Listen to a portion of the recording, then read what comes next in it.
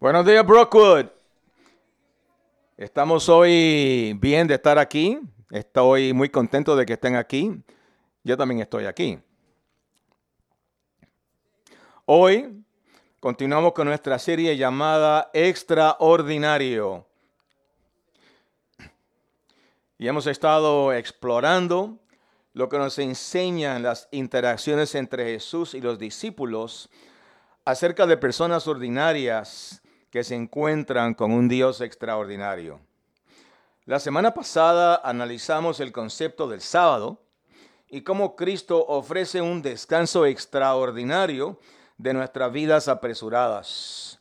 Hablamos de un descanso activo que reabastece nuestras almas para que podamos amar más profundamente a Dios y amar a los demás. Pero es más fácil decirlo que hacerlo, ¿cierto? El mundo nos presiona continuamente. Entonces, ¿cómo entramos en el reposo de Cristo cuando estamos rodeados por el caos, las mentiras y los problemas de un mundo quebrantado? ¿Cómo? ¿Cómo aprendemos a confiar en Cristo de tal manera que no solo entramos en su reposo, sino que vivimos en él? ¿Cómo? ¿Cómo hacemos eso? Eso es lo que quiero explorar más profundamente hoy en un mensaje que he titulado Comodidad Extraordinaria. Comodidad extraordinaria. Es una vida llena de confusión y corazones atribulados. Cristo ofrece un consuelo extraordinario para caminar con esperanza en este mundo. Y apoyándonos en el consuelo que Él nos ofrece, es como abrazarnos el descanso perfecto del que hablamos la semana pasada. Piensen sobre esto.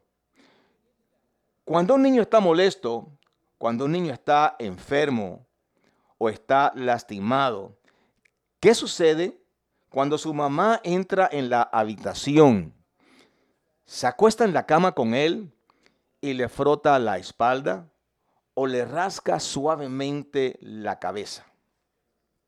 ¿Qué ocurre? El niño comienza a calmarse. Entra en un descanso pacífico. ¿Por qué? Porque está siendo consolado por la única persona que sabe que lo protegerá. Ya no tiene que velar porque el consolador esté allí. Ese es exactamente el tipo de consuelo que Cristo nos ofrece. Cuando estamos atribulados, Jesús nos consuela con su cuidado, nos consuela con su protección. Y así es como Jesús anima a los discípulos en el pasaje que vamos a ver hoy. Estaremos en Juan capítulo 14. Juan capítulo 14. Entonces, siga adelante, deslícese allí en sus Biblias y mientras hace eso, déjeme preparar la escena. En la página 867, si usa la Biblia que usamos aquí en Brookwood. Mientras hacen eso, vamos a preparar la escena. Esta es una noche muy difícil para los discípulos. Están en el aposento alto con Jesús, en su última noche con ellos, antes de ser crucificado. Esta es la misma habitación donde Jesús les lava los pies y donde pronto compartirán juntos la última cena. Jesús les dice que será traicionado y que pronto los dejará.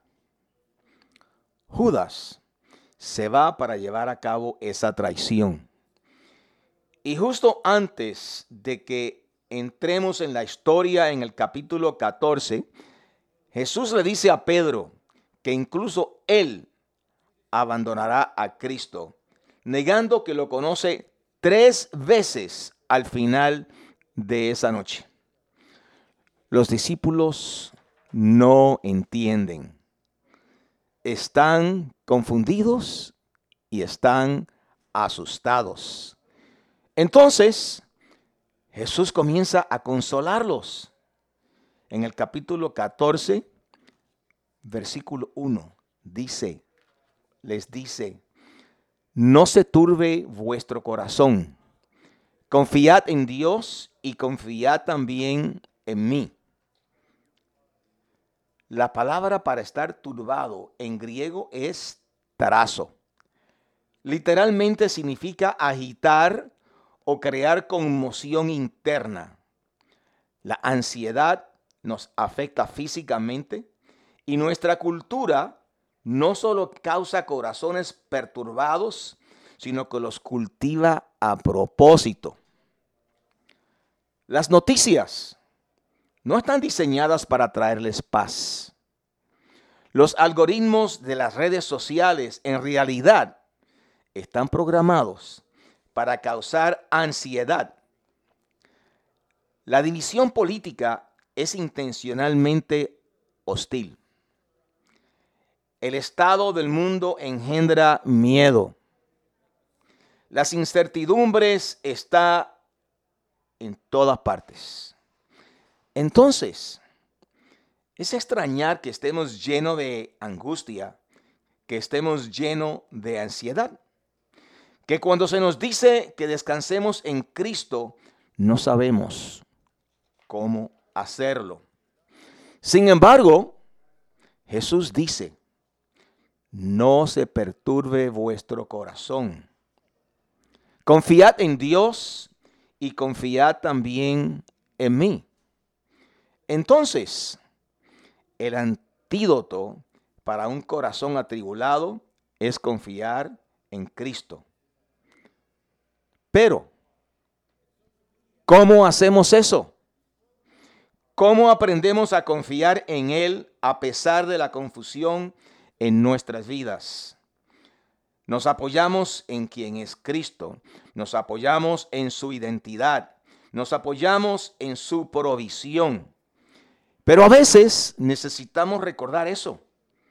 Entonces, hoy veremos 4 cosas a las que podemos agarrarnos cuando nuestros corazones atribulados comienzan a ganar terreno en nuestras vidas. Los mismos recordatorios que Cristo les dio a los discípulos en su última noche juntos. Aquí está el primero. Cristo ofrece un consuelo extraordinario a través de su preparación. También podría poner la palabra provisión en lugar de preparación. Cristo no solo nos provee aquí en esta vida, de la cual hablamos la semana pasada, sino que Él ha preparado y asegurado un lugar para nosotros en la eternidad.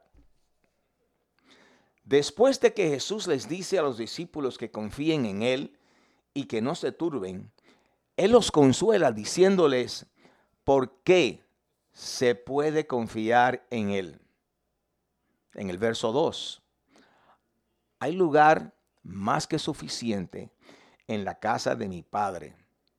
Si esto no fuera así, os habría dicho que voy a preparar un lugar. Cuando todo esté listo, vendré a buscaros, para que estéis siempre conmigo donde yo estoy. Eso es Juan capítulo 14, versículos 2 y 3. Hay 2 componentes en esta reconfortante promesa. Primero, voy a preparar un lugar para ti, y segundo, volveré por ti. No dejes que tu corazón se turbe. Sé a dónde vamos. Yo haré el trabajo y nunca te abandonaré. Ahora, cuando Jesús dice, voy a prepararles un lugar, en realidad puede referirse a 2 cosas. Y creo que se refiere a ambas. Primero, el sacrificio de Cristo en la cruz prepara y asegura nuestro lugar en la eternidad. Pero también se refiere a la preparación de la eternidad misma. Un cielo nuevo y una nueva tierra. ¿Por qué es eso importante? Porque para ser consolados necesitamos aferrarnos a ambos. Cuando estás luchando con un corazón atribulado, cuando la oscuridad del mundo comienza a abrirse paso en tus pensamientos, es fácil para nosotros mirar este primer consuelo y descartarlo en nuestra desesperación. Porque la desesperación susurra, claro, se ha ido a preparar un lugar para mí en el cielo. Pero ¿cómo me ayuda eso ahora?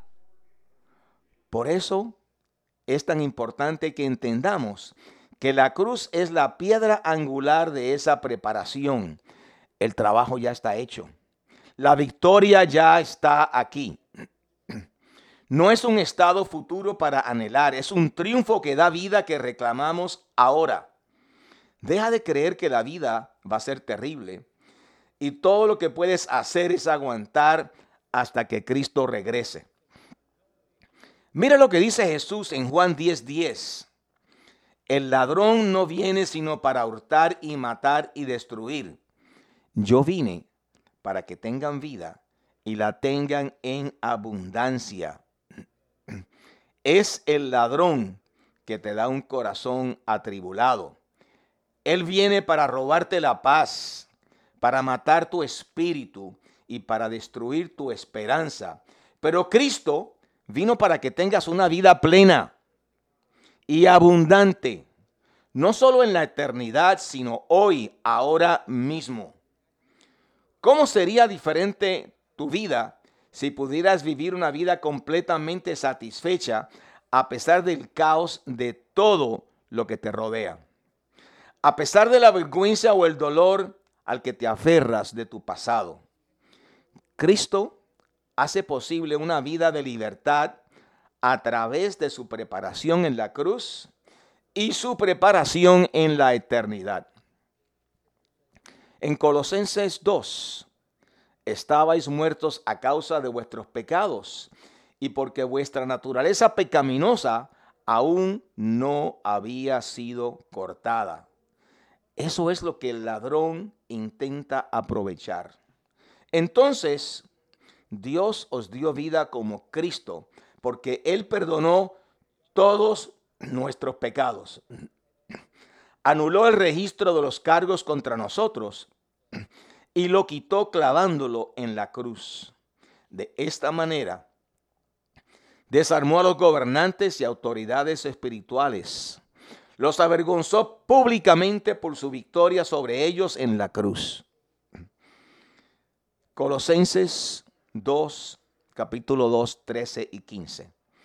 Estamos en el descanso y en el consuelo de Cristo cuando vivimos entendiendo lo que Él ha hecho para protegernos y prepararnos tanto ahora como en la eternidad. Así es como aprendemos a confiar en el camino que Él tiene para nosotros hoy y en su camino hacia el futuro. Pero los discípulos aún luchaban por confiar en ese camino. En el versículo 4, Jesús dijo, ¿y tú sabes el camino hacia donde voy? No, no lo sabemos, Señor, dijo Tomás. No tenemos idea de a dónde vas, entonces, ¿cómo podemos saber el camino? Juan en 14, 4 y 5 dijo, ahora, ¿por qué crees que a los discípulos les costaba entender lo que Jesús les prometía? Aquí está la razón principal. Es porque no habían captado completamente la plenitud de su identidad. Cristo ofrece un consuelo extraordinario a través de su persona. Ninguna de las promesas de Cristo nos consolará verdaderamente hasta que tengamos una comprensión profunda y personal de quién es Él.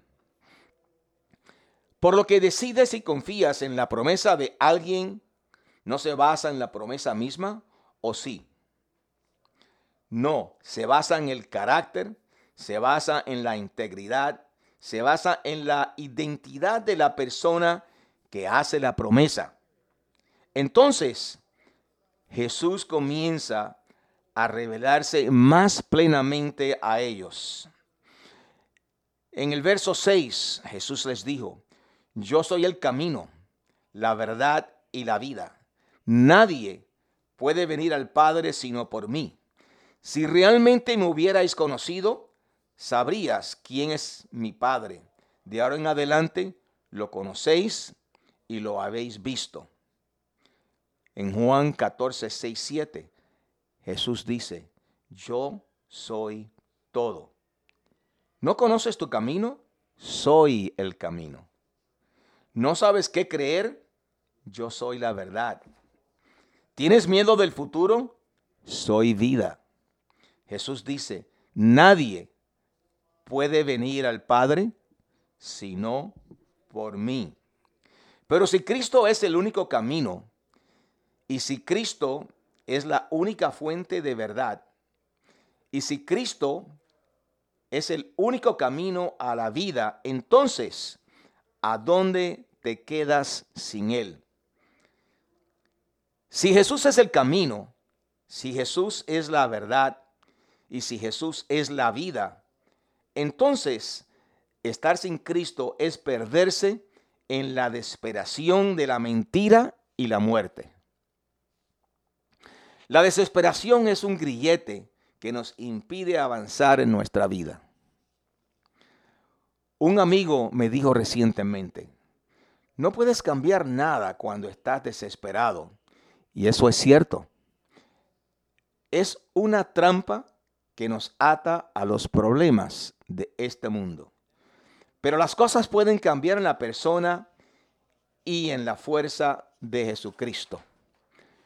Nos consuela sobre quién es Cristo, porque cuando se revela su verdadera identidad, comprendes que no hay persona, no hay situación ni espíritu que pueda vencer la victoria que Él ya ganó a tu favor. Pero Él no es solo el único camino a Dios. Él es mismo. Él es Dios. En el versículo 8, Felipe dijo, Señor, muéstranos al Padre y seremos satisfechos. Jesús le respondió, he estado contigo todo este tiempo, Felipe, y todavía no sabes quién soy. Quien me ha visto a mí, ha visto al Padre. Entonces, ¿por qué me pides que te lo muestre? ¿No crees que yo estoy en el Padre? ¿No crees que el Padre está en mí? Las palabras que hablo no son mías, sino mi Padre que vive en mí. Mi Padre que vive en mí hace su obra a través de mí. Solo creed que yo estoy en el Padre y el Padre está en mí. O al menos cree por la obra que me has visto hacer. Una y otra vez, Jesús afirmó su deidad. El Padre y el Hijo son uno, un Dios con una sola voluntad. Entonces, ¿cómo somos consolados por quien es Cristo? No solo obtenemos nuestra seguridad del hombre que sacrificó todo por nosotros. Nuestra seguridad está en aquel que nos creó y creó el universo. Cuando Cristo se te revela, Dios se te revela. Mira Colosenses. Porque en Cristo vive toda la plenitud de Dios en un cuerpo humano. Así también vosotros estáis completos por vuestra unión con Cristo, que es la cabeza de todo principado y potestad. En Colosenses 2, 9, 10 nos dice, cuando perteneces a Cristo, estás completo. La mayoría de nuestras luchas personales, adicciones, enfado, problemas de comida, baja autoestima, sea lo que sea, la mayoría de ellos provienen de una cuestión de identidad. Nos sentimos incompletos, así que tratamos de compensar o tratamos de llenar ese vacío con algo que nos haga sentir mejor, aunque sea por un momento. Pero no es hasta que entendemos quién es Cristo que podemos sentirnos cómodos con quienes somos. Y una vez que lo hacemos, entonces vivimos con su poder en nuestras vidas. Cristo ofrece un consuelo extraordinario a través de su poder en mí. No necesitamos caminar por la vida con angustia, porque al ir a preparar un lugar para nosotros, Cristo dejó a sus seguidores el mismo poder para hacer la voluntad de Dios que fue revelada en su propia vida. En el verso 12 nos dice, de cierto os digo, todo el que cree en mí hará las mismas obras que yo he hecho y aún mayores. ¿Cómo? Porque yo voy a estar con el Padre. Cualquier cosa que podéis pedir en mi nombre, yo lo haré, para que el Hijo glorifique al Padre. Sí, pídanme cualquier cosa en mi nombre y yo lo haré. Nos dice eso en Juan 14, 12 y 14. Ahora, ¿qué significa pues que puedes pedir la lotería y se hará? ¿Significa que puedes pedir que un piano caiga sobre tu ex y sea aplastado? No. Note cómo dice que pedimos en su nombre. ¿Qué significa eso? La palabra en griego no significa agregar. No significa agregar su nombre al final de una oración. En significa poner bajo un juramento. Entonces, estás pidiendo algo atado por el juramento del nombre de Cristo, quien es Él. Usted está reclamando su identidad en la solicitud. En Romanos 8:11 dice que el mismo poder que resucitó a Cristo de entre los muertos está en nosotros. Entonces, ¿permitimos que Cristo actúe a través de nosotros? Mire Gálatas 2:20. Mi Padre ha sido sacrificado con Cristo. Ya no vivo yo, sino que Cristo vive en mí. Así vivo en este cuerpo terrenal, confiando en el Hijo de Dios que me amó y se entregó por mí. Es el poder de Cristo en nosotros, no nuestro propio poder. Así como Jesús solo obró a través de la voluntad del Padre, solo podemos hacer milagros en la voluntad del Hijo. Pero, ¿no es ese el tipo exacto de guía que necesitamos en una vida problemática? Confiar en nuestra propia voluntad y sabiduría siempre conduce a la incertidumbre y a cuestionar nuestras vidas. Pero tener las barrandas del plan y el propósito de Dios nos da consuelo para navegar a través de circunstancias cuando no sabemos los resultados. ¿Ves cómo eso es realmente un regalo de consuelo? ¿Recuerdas la semana pasada cuando aprendimos cómo descansar activamente en Cristo conduce a actos de compasión? ¿De dónde sacamos el poder y la fuerza para llevarlos a cabo? Aquí mismo. Tenemos su fuerza, tenemos su poder, tenemos su compasión. Los discípulos estaban aterrorizados porque Cristo los estaba dejando, pero les explicó que al irse podría enviarles la capacidad de hacer todo lo que temían perder. Y eso se destaca en nuestro último relleno. Cristo ofrece una vida, un consuelo extraordinario a través de su promesa. En un mundo atribulado en el que no se puede confiar, somos consolados por la promesa de Cristo. La palabra de Cristo es irrevocable. Mire 2 Corintios 1:20. Porque todas las personas de Dios se han cumplido en Cristo con un rotundo sí. Y a través de Cristo nuestro amén, que significa sí, asciende a Dios para su gloria. Segunda de Corintios 1:20. Él ha ofrecido su poder para cumplir su voluntad en nuestras vidas y continuar su obra en un mundo quebrantado y herido.